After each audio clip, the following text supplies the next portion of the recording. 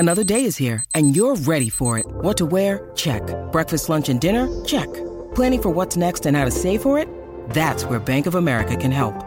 For your financial to-dos, Bank of America has experts ready to help get you closer to your goals.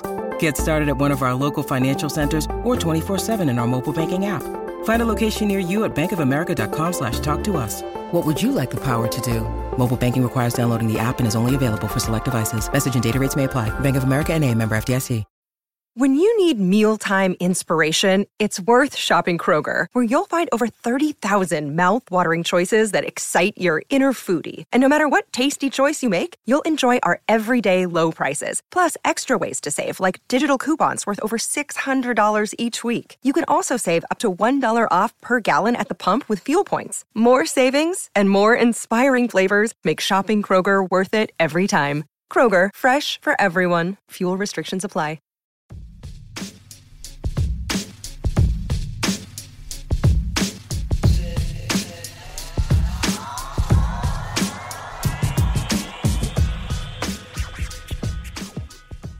Welcome to MLB Daily, your one-stop shop for daily baseball content. I am LJ LaFura. Alongside me, I've got Brandon Karam. We are a Belly Up Sports podcast. We are what they aren't, and we're here vibing with you because you are vibing with us.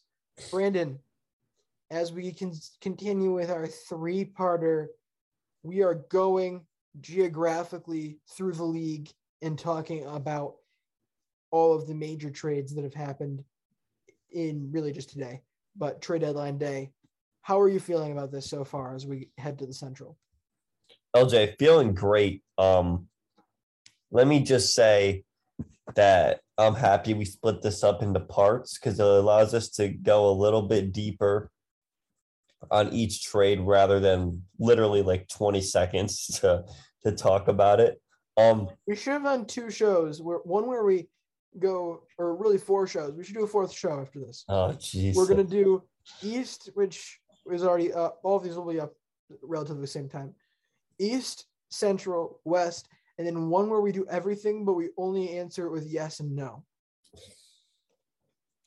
Oh, provide absolutely no context and no explanation on these trades. Just I can go through the East right now. Whit Merrifield, no. Bass, yes. Syndergaard, yes. Marsh, yes. Hosmer, yes. Iglesias, yes. Ruff, yes. No. No. Well, the Central, what I can say is this one will definitely be shorter. I'd say the Central and West shows, parts 2 and 3, will be shorter than that first part. There's just less trades to talk about. Yes, there's less trades to talk about, but we'll go more in depth. And I guess because there's one team that's going to take up a while, and I don't want to start with them first. So let's talk about this weird trade that the Yankees and Cardinals made, because I have a few theories here that have been somewhat confirmed to me by some people. So we're going to talk about how the Yankees give up Jordan Montgomery in exchange for Harrison Bader. It also includes a player to be named later or cash considerations going to the Yankees, which is conditional based on Harrison Bader's playing time as it pertains to his plantar fasciitis that has him sidelined. Basically, LJ, there is two different trades that are agreed upon, at least the way I understand, or the condition, at least. If Harrison Bader plays for the Yankees this year, makes a appearance in a game, there is one pool of players that the Yankees can pick from for their player to be named later. If he doesn't play in a game for the Yankees this year, there is another pool of players that the Yankees and Cardinals have agreed upon that they can pick one from for the player to be named later. Now, why are the Yankees going and trading starting pitching to the Cardinals for what is a glorified, better fielding Brett Gardner Meanwhile, Brett Gardner's still sitting at home waiting for the Yankees to finally call him like he deserves. After you just traded for Frankie Montas. Well, LJ, here's what I can say. Wait, I'm going to stop you right here. I still say the baseline for roster construction conspiracy theories is Hanley Ramirez drug lord. Where does this rank relative to that? No, it's nothing. It's nothing crazy. It's more about front office stuff than anything. All right. Basically, LJ. Basically. The Yankees were in on Pablo Lopez. Okay. Okay. We were in on Pablo Lopez and other starting pitching very close to the deadline ending. We were in on Carlos Rodon. We were in on Pablo Lopez. The Yankees made this trade with the Cardinals because they thought that the Pablo Lopez deal was set in stone and done. And so it's like, okay, the Yankees gave up Jordan Montgomery and got Harrison Bader, but we also end up with Frankie Montas and Pablo Lopez as our two new starters. The Yankees do not make this trade unless there was some kind of second deal in the making, because there's no way you look at this trade to break it down, especially with the fact that Bader is hurt right now. The Yankees just traded for another outfielder. The DH spot, once Stanton comes back, is going to be a mess because that means one of Matt Carpenter or, depending on if they put Stanton in the outfield, maybe even like a Hicks or a Benintendi is sitting. And then you have to throw Harrison Bader into that conversation once he comes back. Just seems like an absolute logjam in the outfield. And you did all that just to give up one of your most consistent pitchers, one of your homegrown guys that you've had for a long, long time. The optics just do not make sense. And that's why, at least to me and a lot of other people that are close to the team, there had to have been another deal that fell through. And Cashman obviously is not going to admit any of that. But there's just no way. Either way, well, first off, let me say the trade, no. But no.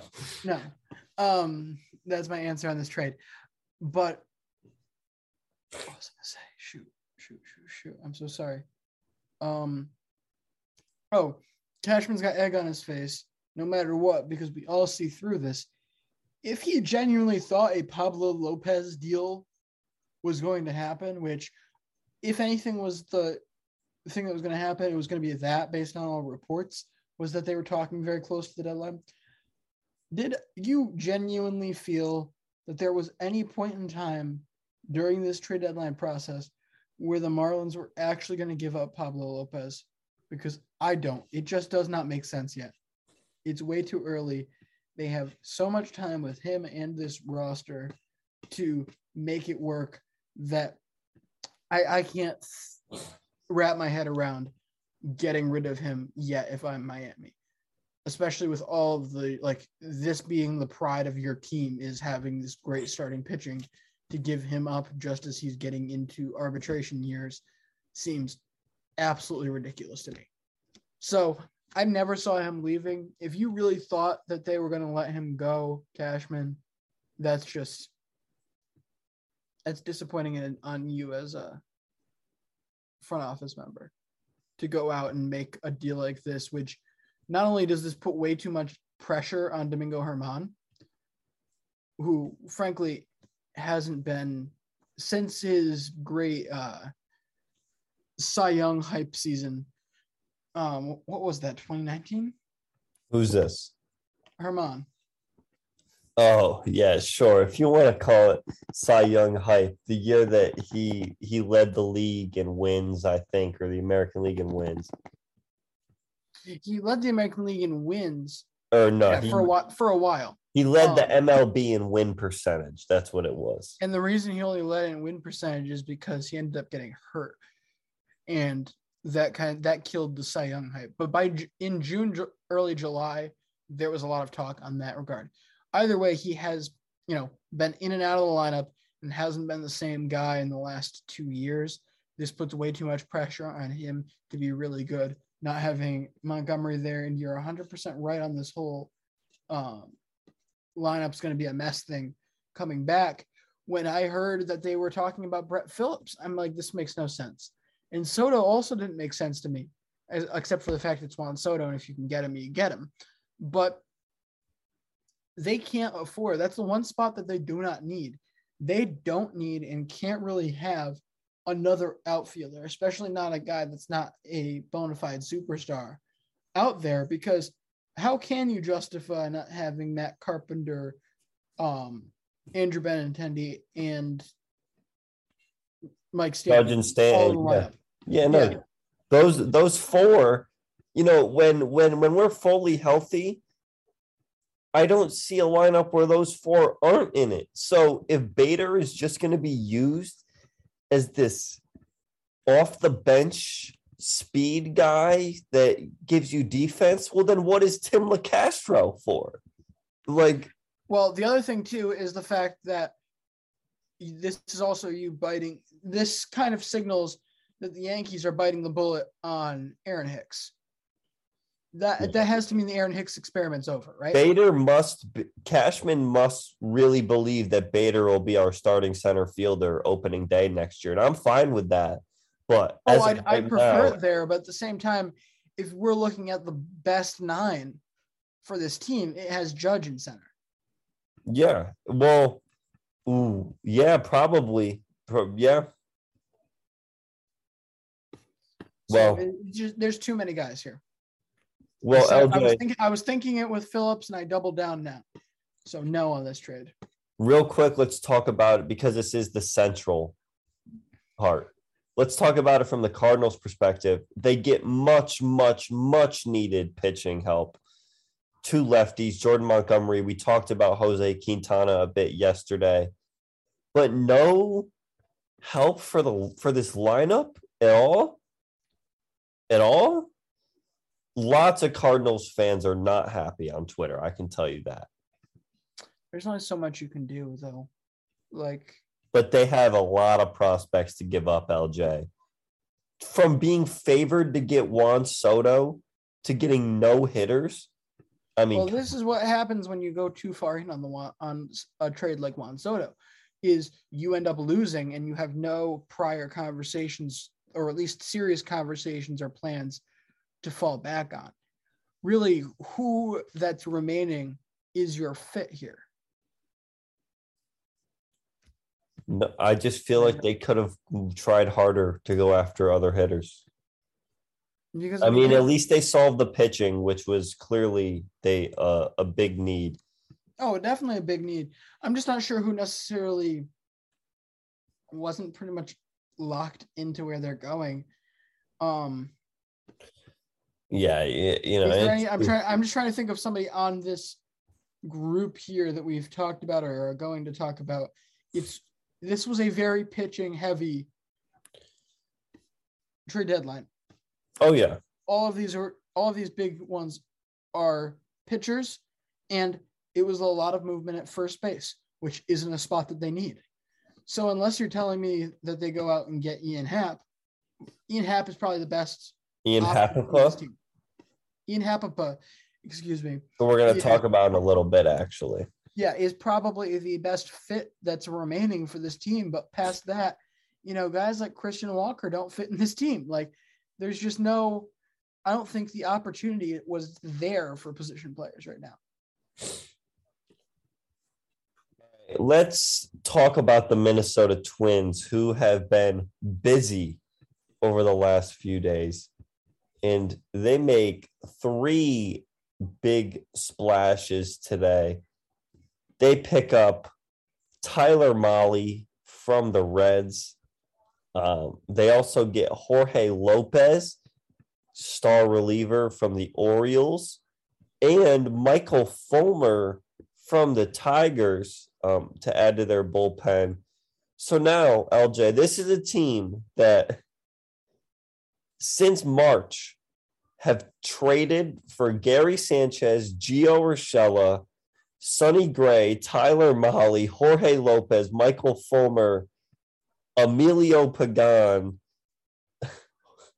It's almost their whole team. It's been traded for since March. They picked up Correa as a free agent in March. I mean, they are super busy. They clearly want to win. And LJ, you said it. I'm not sure if it was on our phone call this morning or on the show last night, how they're just doing the right things at this point. And no, everyone's sleeping on the Twins. Everyone's so hyped out about the Guardians. Even yourself, you can't resist rooting for Terry Francona. You just can't. And everyone's hyped up about Cleveland because they do have much more exciting names to watch, Jose Ramirez and such. But the Twins are sneaky good now. Here's the trick, though. They've always been sneaky good. They've been flawed, and I don't think they've become that much less flawed because, Tyler Mahle is going to have better numbers in Minnesota than he did in Cincinnati.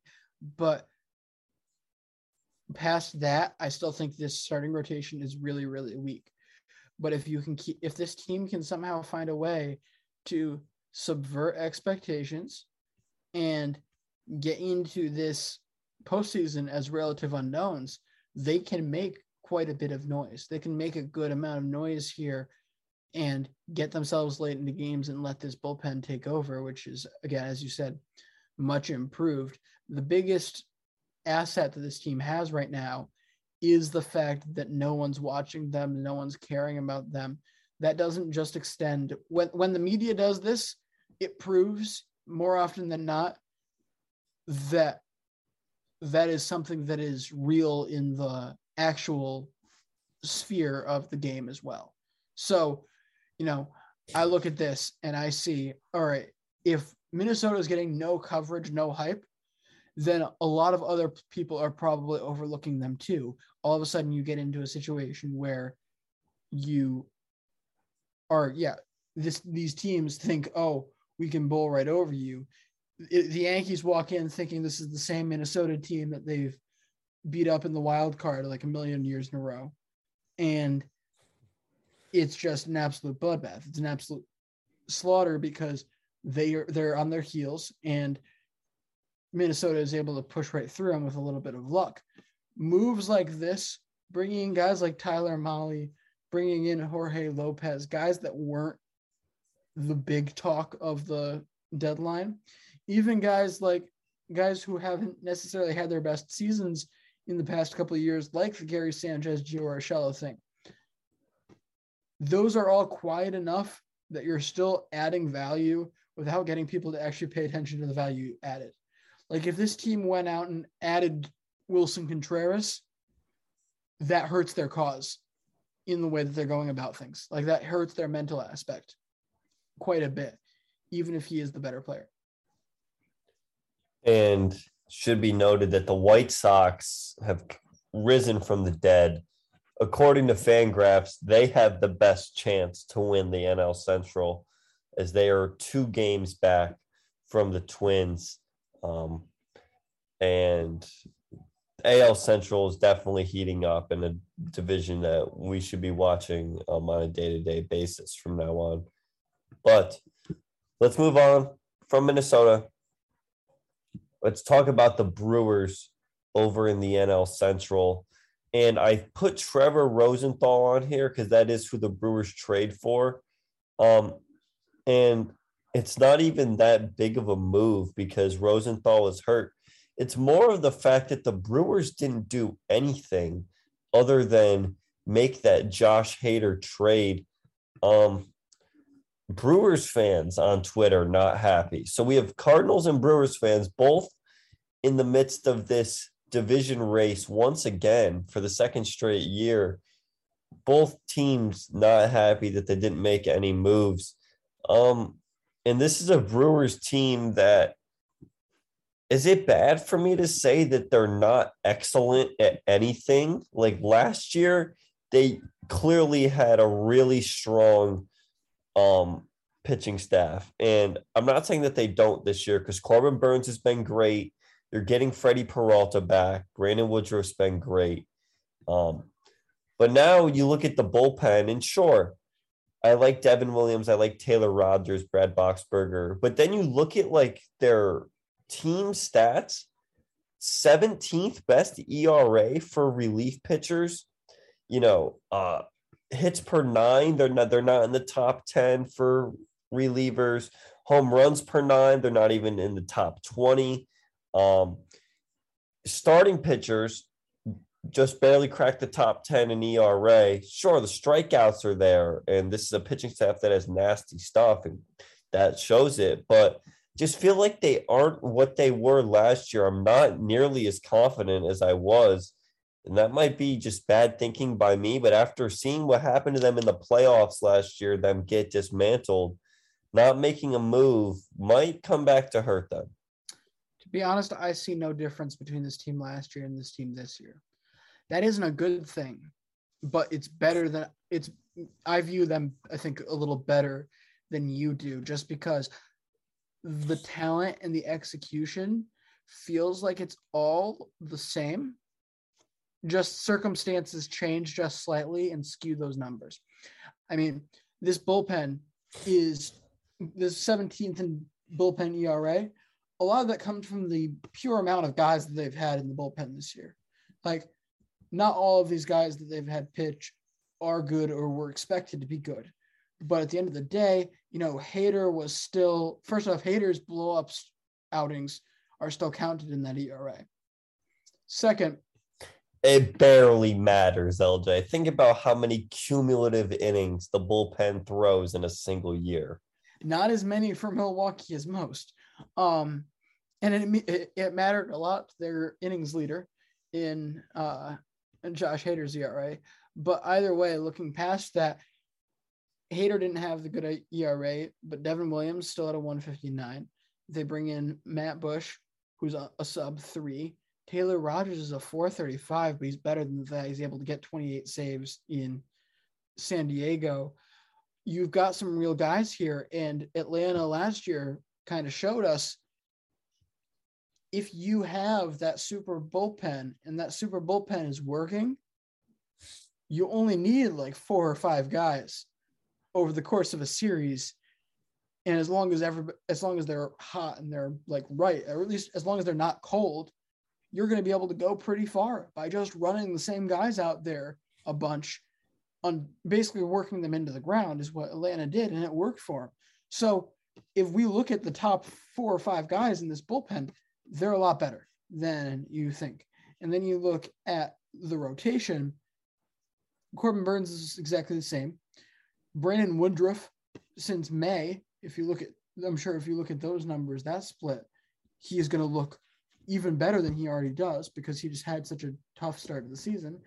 And you are trying to develop guys like Eric Lauer and Aaron Ashby still. So those things kind of have to take a little time, especially Ashby, who, reasonably you've got 4 lockdown stud pitchers in this rotation going forward. So I have no concerns there. I don't know. You're right. They should have picked up another offensive weapon here because it's sorely been needed. It's been needed from the very beginning. Andrew McCutchen shouldn't be a designated hitter. That's ultimately what it comes down to. And, you made some moves in the right direction this offseason, and you still have some guys that have really bumped back up. I mean, I'd say Yelich has been fine. Willie Adames has been great this year again. So you've got the starting pieces. You just need 1 or 2 more bats, I think, to really turn that corner and be a true World Series contender.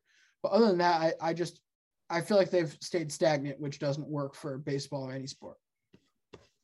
Yeah, they've stayed stagnant. And when you stay stagnant after you lose in the NLDS,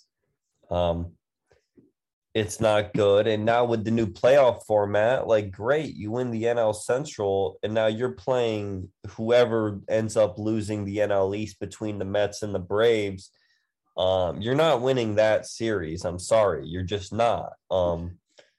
If you want to run back Braves and Brewers again in the NLDS, please do it, because this Braves team this year is not going to lose to this Brewers team. The offenses are so far apart, it's not even funny.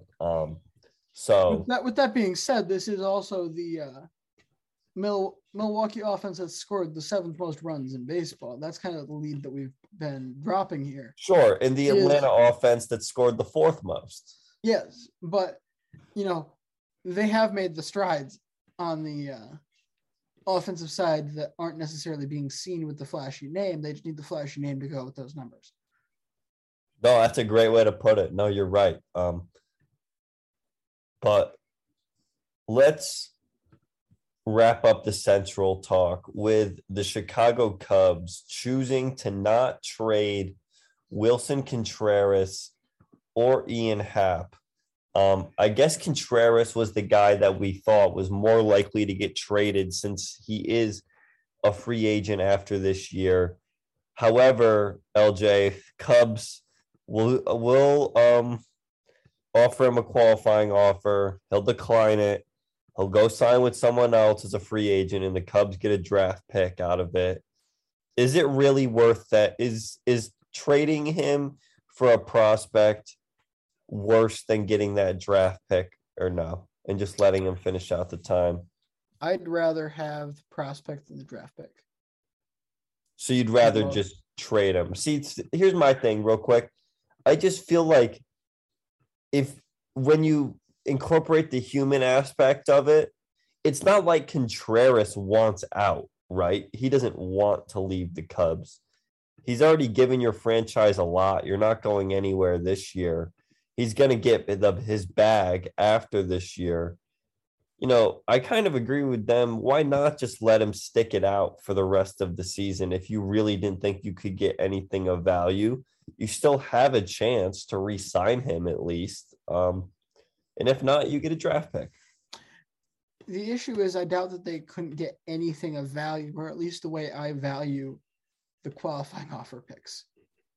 Because you're looking at a guy, as far as I'm concerned, if you can get a top 150 guy on your board in terms of minor leaguers, then you're kind of making that back because you figure, prospects, I give a prospect 5 years to get up at the latest. So 5 years, 30 teams to get into the competitive balance areas and all of those areas where the qualifying offers would get put into. That's about 150 prospects. So if you can get better than your slot, you do it. And you also, with the benefit of going for a prospect rather than a draft pick, is the fact that you have an extra couple of years worth of data and development already done for you before you get into it. It's way less of a guess trading for a prospect than it is drafting somebody. And you don't have to pay the signing bonus. All right. Well, that's Wilson Contreras. Ian Happ, who is a free agent after next season, he's 28 years old. LJ, the Cubs must see him in their future, right? What's good here? No. Off-season trade? Ian Happ will probably be the first guy to go this offseason, is the way I feel about Ian Happ. Basically, the way I read this, and it's partially the reason that we didn't see a ton of movement on the position players side, as we talked about earlier.